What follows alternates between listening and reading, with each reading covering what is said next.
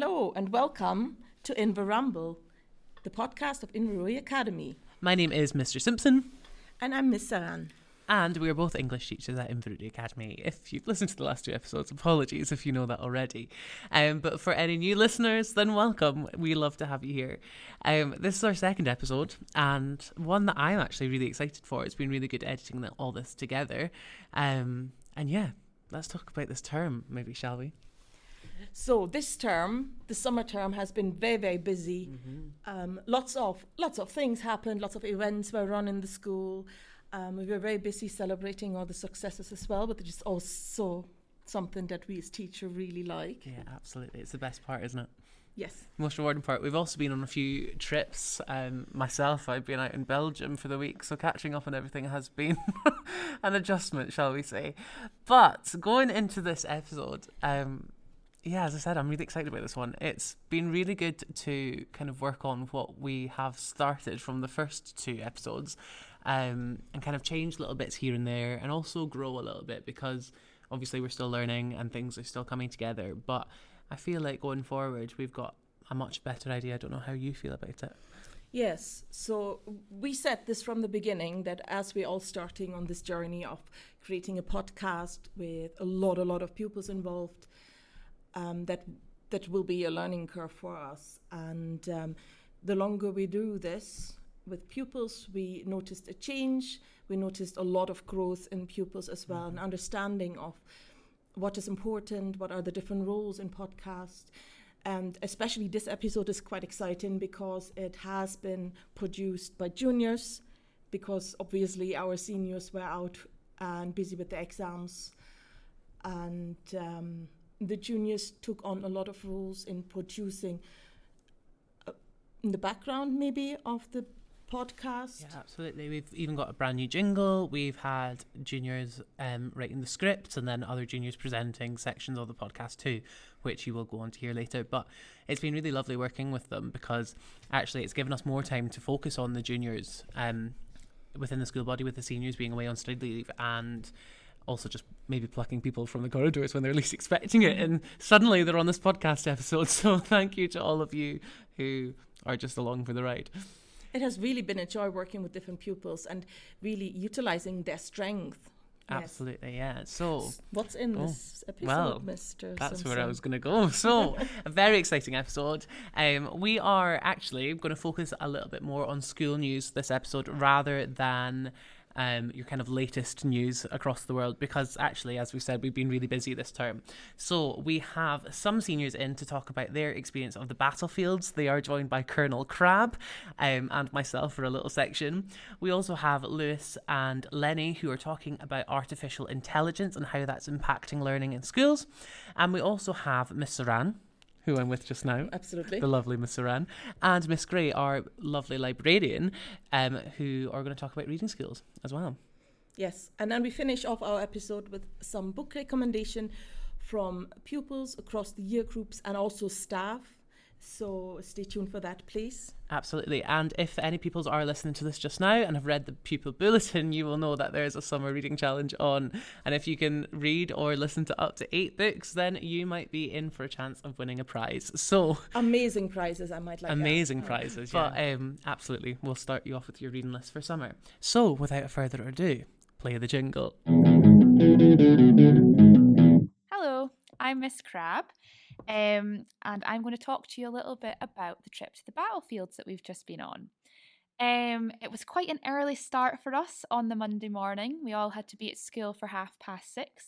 But as the week went on, we soon realised that was a long lie. Before we left, we had the call to arms. So all of our pals lined up in front of the bus, and they were led onto the bus by our tour guide, Jim. He told the story about how before boys would leave to go off to the Western Front, they would often be in groups similar to what we were, groups of friends, people they knew, and they'd be excited about what lay ahead because they didn't really know anything about the fighting in the war. So we felt similar feelings, as we didn't really know what the trip was going to be like. Me and the other teachers had our own military roles, so I was Colonel Crab for the week.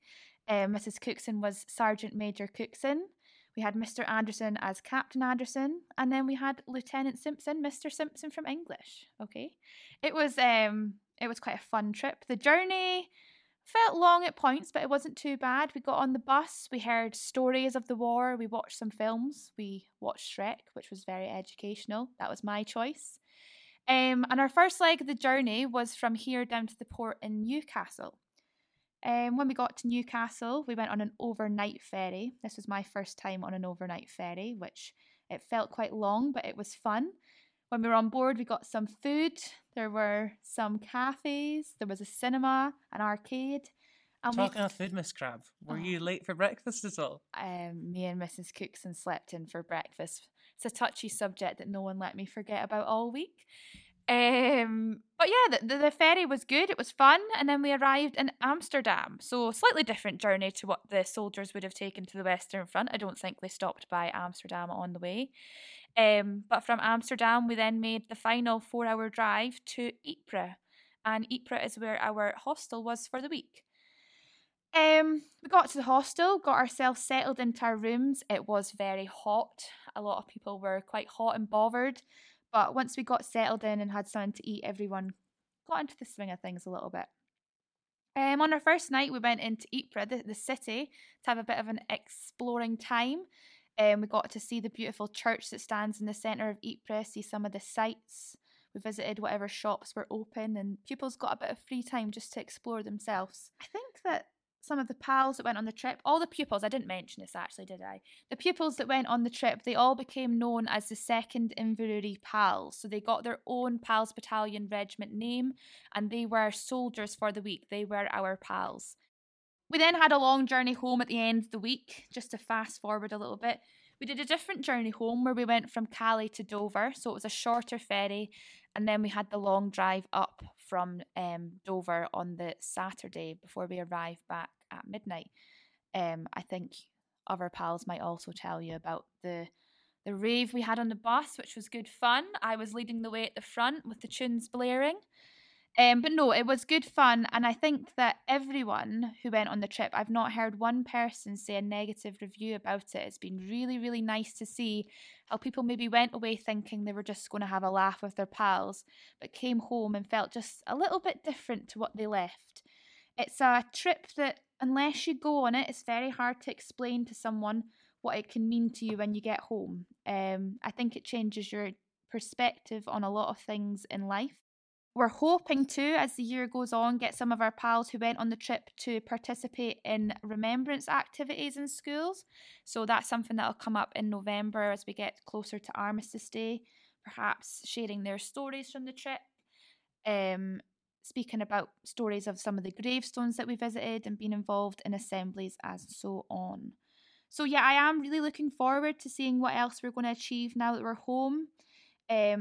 I've been loving hearing what everyone's been thinking about the trip. It's been really lovely as a teacher to just hear how much it's been appreciated. And we're already planning for next year. So our current S3 and S4 history pupils are going to have the chance to go on the trip next year. This will be at the end of June next year, the 30th of June to the 5th of July, I believe. Letters have gone out for that this week, and we're getting interest just now before we allocate places after summer. It is quite a popular trip to go on. Last year we had 84 people wanting to come and we could only take 40. So it might be the same again this year. But nevertheless, I'm very looking forward to going next year and taking a whole new group of pals. It'll be our 3rd Inverurie Pals Battalion next year. And hopefully we will have just as good an experience. So it's time for me to hand you over to some of the pals now who went on the trip. So for one last time this year, it's Colonel Crab over and out.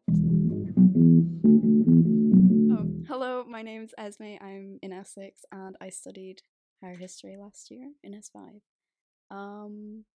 And I went on the battlefield trip. So basically in day one, we went to the trenches and got some really cute pictures of us in our wellies. And it didn't really feel real, to be honest. It felt like a movie set. I mean, it's kind of hard to believe that people died there. And the museum was something as well. We held shells to see how big they were and the size of the bombshells that they dropped. And we walked in a tunnel, a muddy tunnel, which we went the wrong way, and we were walking for about 5 minutes in the dark in the mud. We also visited the Pool of Peace, which was just a giant crater that was filled with water naturally. Because the Belgians didn't want to like cover it up, they wanted nature to take hold of it. And no one's been to the bottom of it, which was kind of weird to know, considering that we're now like, what? We're so advanced, but we still can't get to the bottom of a pool. And yeah, it was kind of scary to see like how many like bombshells there actually were. Yeah. We also went to a football monument for the Christmas truce. We went to 2 of those. The second one, some of the boys in our year stood with their Scotland kits on, and we played the bagpipes and a song. And it was quite moving, seeing as they would have probably been in the war, at their age. And we went to a Catholic church, where in the basement William the Conqueror's mother's grave is, but her body's not there. It was also where in the First World War Hitler was wounded, and he was patched up there, with Winston Churchill only being like a field away from him, which was kind of weird. The church was actually destroyed during the First World War, and it just kind of showed how much people wanted, like how much effort people wanted to put into rebuilding it. And the church originally had 63 bells, and it has 61 as of today, which each country that fought in the war or had a part in the war, they donated a bell. And we got to hear it, but we were down in the basement. And the Catholic Church, they have these candles, and when you see one lit, you're supposed to sit and reflect and look back on what's happened. The person who founded the church and, well, not founded it, wanted it to rebuilt and the 680 bells, he died before it was completely remade, as it's still not remade today.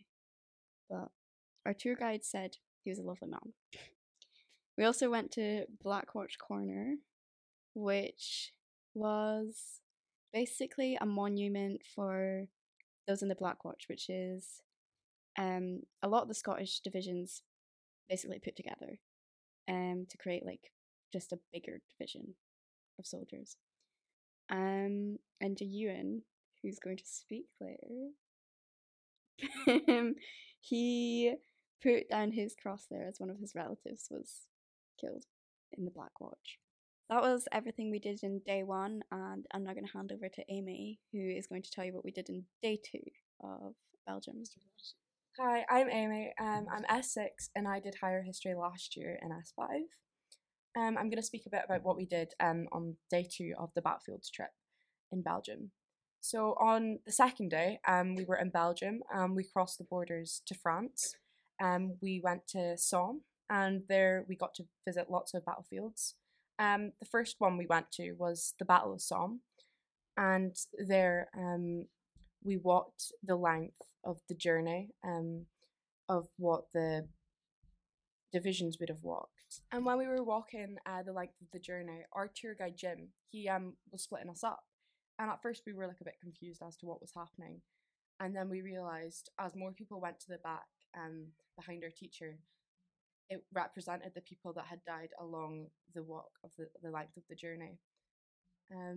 As we kept walking, we then went to our first like graveyard, and it was pretty surreal actually, and like seeing it like there, and it was weird because there was a lot of local graves there, ones from Methlick, which really isn't far from us, so it was like quite a shock, and it kind of made it feel more real.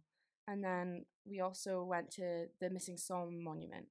That was where a lot of names were of people that were never recovered. And I think we were all shocked at just the amount of names that were actually there. It was crazy. There were so many people. And then we went to Vimy Ridge, which was a Canadian monument, and this looked down on the fallen soldiers.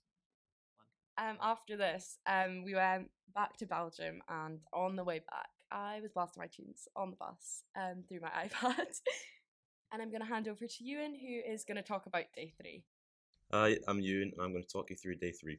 So we started off the day by going to Flanders Fields, where we went to a graveyard and seen the grave of a 15-year-old boy.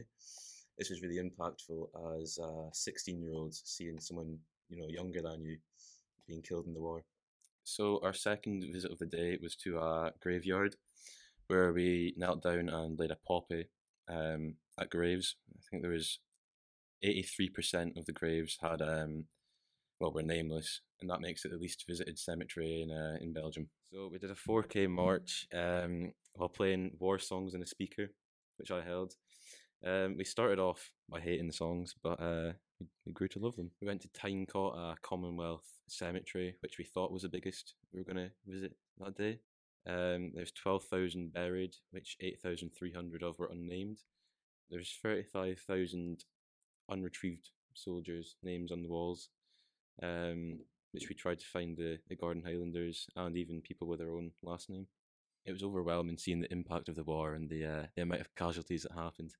We then went to Langemark, where there was a German cemetery with 44,000 burials. It was very different to the Commonwealth graves. There was a dark, eerie kind of feel about it. There was multiple bodies to one grave. The most there was 24 per grave. It was weird knowing that every step you took, you were stepping on bodies of a lost soldier. Then I went into Ypres and rented out scooters. Mr. Simpson and Miss Crab tried the scooters. There's video footage of it. Hi, I'm Erin. I'm an S6 pupil and I studied higher history in S5. We went to the Meninge ceremony, which happened every single night in Ypres at 8 o'clock. We were very fortunate in Brew Academy. We got to take part in the ceremony and we got to lay a wreath. There was a piper there and it really made us think of home, and we also got a little moment of reflection too. We also had our own private ceremony, which was really nice because we got to all reflect together before we went home. Our tour guide Jim read out a lovely poem which made us all very emotional, and it was a lovely end to the 2nd Battalion of the Inverurie Pals. When we visited through the different graveyards, we had the opportunity to learn about the lives of select soldiers who were buried there. For me, I found it fascinating how every gravestone itself told a story, how the soldiers' lives were impacted by the Great War, and how this transcended back home. Of course, death does not just affect those who are no longer with us, but the families and friends that they leave behind. Our tour guide Jim located some of the learners' relatives, and we were given the chance to visit their place of rest and lay a cross as a sign of respect. I know firsthand that Cian, Rhys and Ewan really appreciated this opportunity and were probably the first in their families to do so. We also visited the grave of John Innes Lumsden, who we believe would have been a pupil at Inverurie Academy in the 1900s. This was a lovely and poignant moment where the current pupils and teachers at Inverurie could lay their crosses at his grave and remember him. It goes without saying that we are so thankful for what the soldiers sacrificed, and we left Belgium seeing the world and its challenges in a brand new light. On the way back, we had quite the experience on the bus. With Amy being our resident DJ. Yeah. We collectively made a little playlist and queued songs. Yeah, we had the teachers and we asked them about their favourite songs also, so everyone got a bit of a say in the songs that we were playing. And that made for some pretty interesting photos on Amy's iPad of Mr. Simpson. Right, the back of the bus was absolutely bouncing. I think the parents were a little bit confused about when we were coming home.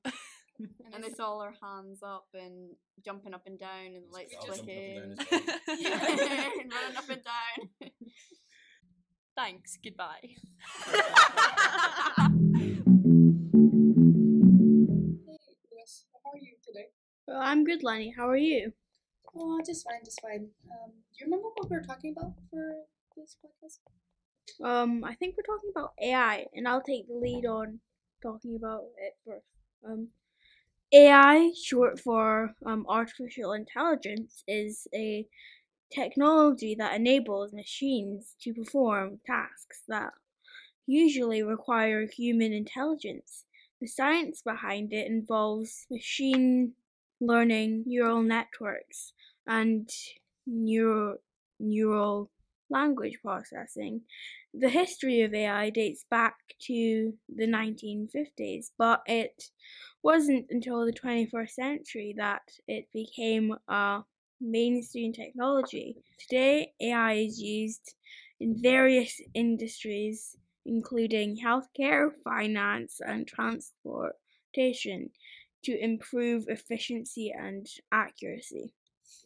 Although AI is just starting out, it has the potential to change many of our lives. From education to transportation, it is a marvel to see it grow and flourish into something greater than it used to be. Some advantages of AI are easy to spot. It can create information really easily. It will take on tasks that humans cannot or will not do. One great example is that AI can look for or find better advantages for medicine that people cannot see. There are disadvantages too, because AI is continually developing, it also is growing smarter. This could be damn dangerous, and it is important that guidelines and laws are created to regulate AI on a very simple level. AI is used to cheat, which is obviously affecting school and uni work. But on a more complicated level, it can also be used to impersonate people, which can potentially cause problems. They might use personal data such as pictures, voice, personal information, and create fake persona. For example, this can be used to buy things anonymously or access finance. And people can cause a lot of problems for the others. Obviously, this is a serious concern. And I know that there's some disadvantages in using AI in school, but there's also some advantages of using it. For instance, if someone needed to use it for research or just to quickly look up something for practice, then they could do that with the permission of the teacher and all that. But sometimes it just gets a little messy. AI technology like ChatGPT can be used to cheat on writing tasks. We think this is wrong, and it's just wrong to cheat, but also it means that there is no learning or developing any skills. This will be difficult later when you need those skills, not to mention that people who cheat could lose their qualifications. Hello, my name is Miss Saran and I'm an English teacher at In Belgium Academy. Hello, my name is Miss Gray and I'm the school librarian at In Belgium Academy. And we're here today to talk to you about our Reading Schools program and tell you all about what we've done in the past and what we're working on at the moment. So Miss Gray, we are working on the Reading School program. What was your first impression when we talked about starting this? I was very excited to be involved with it because reading for pleasure is so important for children and adults. So I was very excited to get our application in and make a start. That's really interesting because our school has a long history of where the departments work closely with the library and where we're trying to promote reading for pleasure especially, but it was always rather kept to the English department and to certain English lessons. So in the past we would be running the First Minister's Reading Challenge, which was part of the curriculum for us, for our school, in S1 and S2. But when Reading Schools was published as this new program, we got really excited because obviously it's a little bit more a whole school program, and we finally had the chance to get all the subjects and all the different departments involved. Yes, I like that an element of it has to be interdisciplinary. So we've recently been working with the science department to create science reading displays, which is exciting because I'm not sure anything like that has been done before. No, we haven't.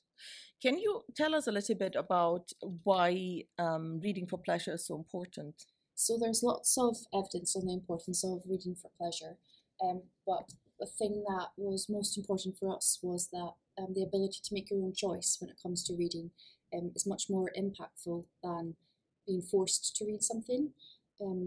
So reading for pleasure improves your vocabulary, comprehension, helps with personal development, enables you to develop empathy towards others. It's really important for educational success and emotional development, and from an educational point of view, it really helps with closing the attainment gap. Yes, the attainment gap is something that we talk a lot about in education, and one of the tasks for schools is to close the attainment gap that's given to us by the Scottish government.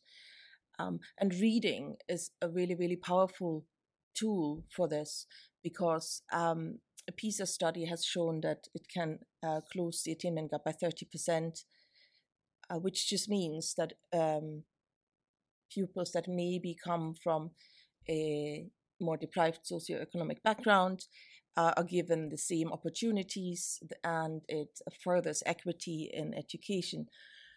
We also know that pupils that read for fun, for enjoyment, achieve a much higher reading level. And that helps obviously with their results in school as well. We also know that it's not necessarily a quantity of reading that's important, but the quality of reading, being really engaged. And obviously, if an element of choice is included in this, and pupils are given space and time to read, they will respond much better to the reading material. The other part that we've been talking about is that reading is developing critical thinking as well. It helps them understand how people work, how people make choices, how maybe certain parts of language can be influencing you. And that's not just helping for learning or in the different subjects, especially very heavily literacy-based subjects. It's also a skill to have for all your life. So we had all these big ideas behind and big reasoning behind starting this reading schools program. But how did we make it reality? So we started off by holding assemblies to introduce the program to our S1 to S3 pupils. And once we'd introduced the concept behind the program and what we were hoping to achieve with it, we had an application form. So we opened applications for the S1 to S3 pupils to apply to become a literacy ambassador to help us with our goals, as we wanted it to be really pupil-led, as it's really important to embed it within the pupils rather than the staff. So it's sort of grassroots, so we can grow it properly. We got lots of applications for the literacy ambassadors, so we went through those and selected 15 pupils to take part in it, and they were really excited to have been picked to work with us on the program. And they received a badge, which Yes. They have been displaying proudly on their uniform, which is always nice. Yeah. For the reading school program, we had to fill in an application and also make an action plan. And this action plan, and this is a fantastic part of this program, this action plan allows several choices. So it's closely linked to the school improvement plans and all the guidelines behind how schools function. And so we could slot this really nicely into what we want as school and what our school values are as well. And we could tailor it to our specific location and our specific community. But it was really nice to think about what secondary pupils especially would enjoy and what teenagers would enjoy. So we have come up with a couple of activities that we have been undertaking throughout the year. So we have a thriving junior book club, which meets once a week. We do lots of reading aloud, as that's really impactful for improving vocabulary and comprehension.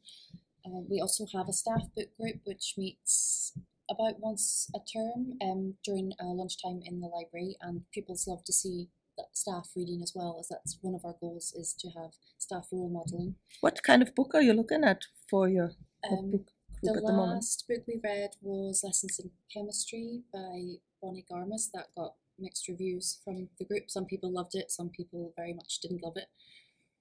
Next, we're going to be reading Pineapple Street by Jenny Jackson. So we're all going to read that over the summer and then meet in the next term to discuss it.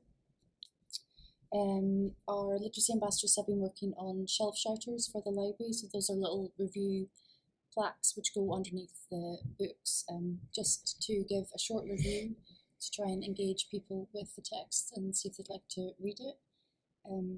The literacy ambassadors have been working on a book recommendation tree for the staff room, so lots of interesting young adult texts that perhaps staff would be interested in picking up to grow their knowledge on young adult fiction. A big part of it has been the redesign of our non-fiction area. So we've moved everything around, got nice new labels and new texts with lots of forward-facing books to entice readers in. And we've also been working on book trailers. Do you want to talk a bit about the book trailers? Yes, our literacy ambassadors have been making book trailers, not just for certain recommendation for certain books, but also they have been looking at specific genre, because one of the focal points this year for our school accreditation, for our reading schools program, was genre, because we wanted to encourage what pupils and staff to read more wildly, mainly because we felt maybe there's a little bit of a misconception around reading, and if someone says, "Oh, go and read a book," people might think, "Oh, I have to read a novel, and it's probably a really big book."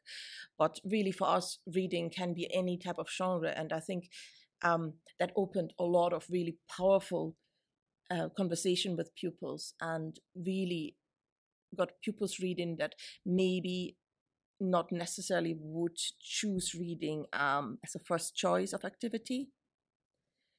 Do we want to talk a little bit about the non-fiction area, because we found that was very successful this year? Yes, so as soon as we redesigned the area, the issue numbers of non-fiction books immediately increased. So that's had a massive impact already just by redesigning it. So there's lots more interest in non-fiction, and I think non-fiction can be a bit more accessible, especially to younger pupils, than the idea of picking a fiction book that they have to trawl through 300 pages. Whereas with non-fiction, they can just sort of pick it up and learn some facts without needing to engage with the whole text.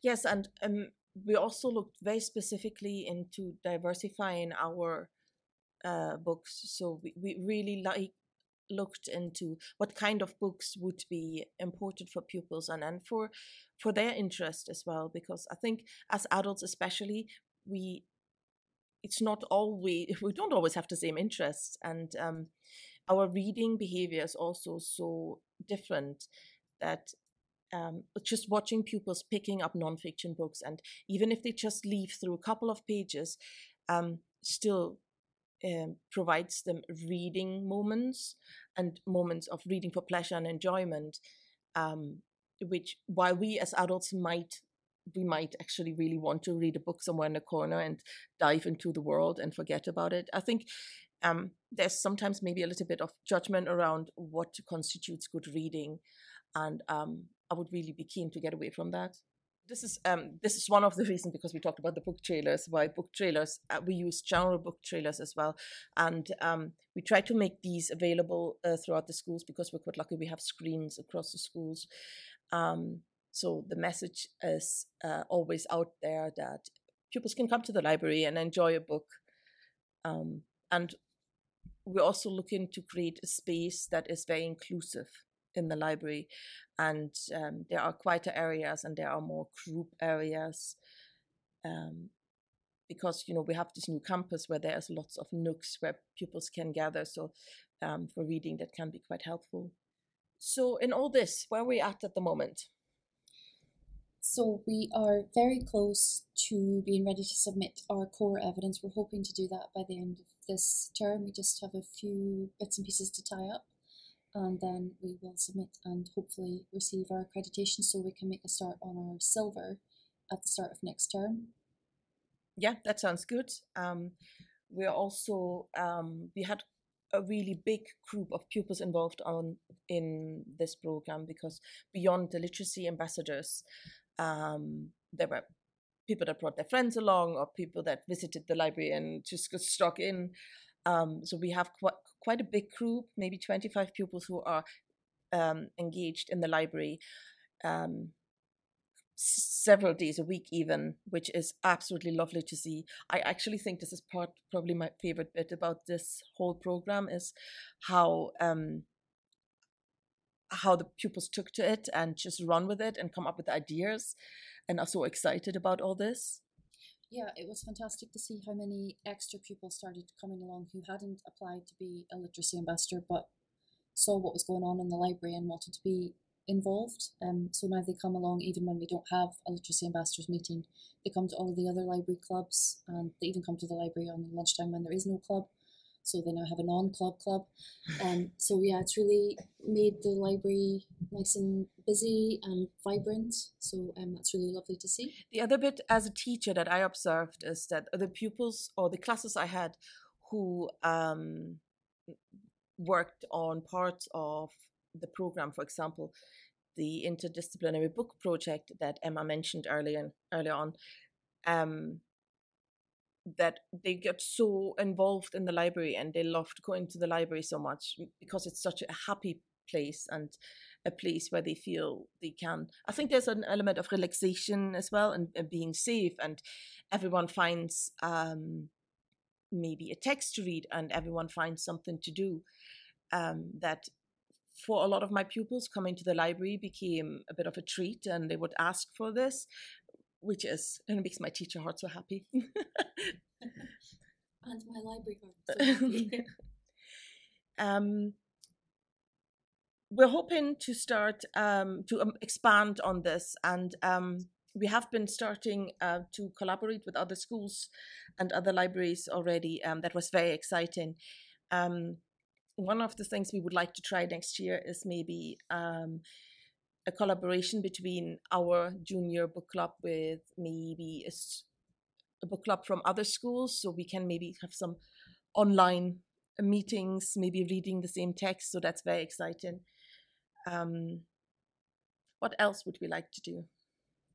We'll be continuing with our reading newsletter. That was one of my favourite parts of our core accreditation, was making a reading newsletter that goes out to the parents to keep them up to date with what's going on in the school. So our first issue looked at our non-fiction revamp, what we did to celebrate World Autism Acceptance Week. We'd also put out a survey as part of our accreditation on how we could help parents and carers engage more with reading for pleasure. So our newsletter looked at the issues they raised, and we tried to answer them. We highlighted our accessible materials, so we've got a dyslexia friendly section, we've got audiobooks and playaways, and how they can access Press Reader with their Young Scot card, and we had an author spotlight, and we talked about what we do in our lunchtime clubs and our new suggestion box where pupils can just put in a little slip to suggest what books they'd like to see added to the library. Yeah, I think because of COVID and so many things stopped during that time, we were very keen to get momentum going, and I think it felt quite a big task. But now that we're in the swing of it, I really enjoyed this year where we could bring so many ideas to life and really engage with so many pupils and so many members of staff as well. I am very pleased, and so I'm hoping that once we have our core accreditation, what's the word? Under our belt. Yes, maybe we can showcase our trophy. Definitely. Because much like the pupils like badges, we like a trophy. We definitely like a trophy. If anyone is interested to learn more about this, our website has a lot of information, school website. Yes, we now have a Reading for Pleasure section where you can access our reading newsletter. We're hoping to add to that as we go along when we achieve more of our aims and objectives. Do you want, as the last word, maybe mention the summer challenge, the reading challenge that is run by the libraries? Yes, so if you think you can read 8 library books or attend library events between now and 26th, I think. 26th of August, then you can sign up for the Summer Reading Challenge run by Live Life Aberdeenshire. So you just go on the library's website and you can sign up there, and you collect a little reader's card either from the school library or the public library, and just challenge yourself to read 8 books or attend library events over the summer, and you get entered into a prize draw to win some amazing prizes this year. So definitely give that a go. Fantastic. Thank you so much. Bye. One of the members of the In Ramble podcast, Struan, has created some book recommendations for you all. So presented by Kirsty, Bruno, Tyra, Xander and Harris in S3. Here are some book recommendations for you to get your teeth into this summer. The Narnia books are foremost children's books, but they appeal to teenagers and adults too. One thing I like is the randomness of parts in the books. For example, there are lamp posts in the middle of the forest, but behind this randomness is always another little story. Here lies the story of the beginning of the world. Another example is that Aslan is the Turkish word for lion, which is a hidden gem unknown to many. Again, there's always something to explore. It's really worth it to pick up a book and read it again because there is always something new to discover. The book packs in so much more than the movies. Spot the Difference by Juno Dawson. This is a great little book. It's a quick read, but it's funny and the characters are really well written. The main character is Avery, who struggles with acne, but a new medication helps to clear her skin. This makes her suddenly popular and brings up many situations where Avery has to decide what is right and what is wrong, and who she really is. Good Girl's Guide to Murder by Holly Jackson. The main character Pip does a school project on a cold case. Her research and investigation leads to the discovery of many, many dark secrets. The best part of this novel is how the reader is led around and is invited to solve the mysteries alongside the characters of the book. Pip is an awkward teen, which makes her very relatable. Lessons in Chemistry by Bonnie Garmus. Lessons in Chemistry was the staff book group choice this term, and it has lots of great reviews. It is historically fiction and is set in a time when women did not belong at work. The story follows Elizabeth Zott, who is a qualified chemist but is not taken seriously by her male colleagues. Elizabeth Zott ends up on a cooking show and educates the American nation on how to cook using her knowledge of chemistry. Her show becomes a massive success, telling children across the country to set the table as Mum is busy cooking. Lessons in Chemistry is being made into an Apple TV Plus series and is due to release later this year.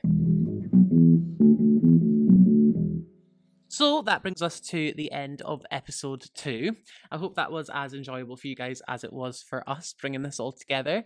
As I said, it's been really fun and also really lovely to hear some of the opinions and reflections of the learners who are involved in this podcast. So massive bravo to them. And of course, we're already in the process of preparing episode 3, which will drop after the summer holidays. And all we can say now is thank you for listening. Thank you for listening and have a wonderful summer holiday.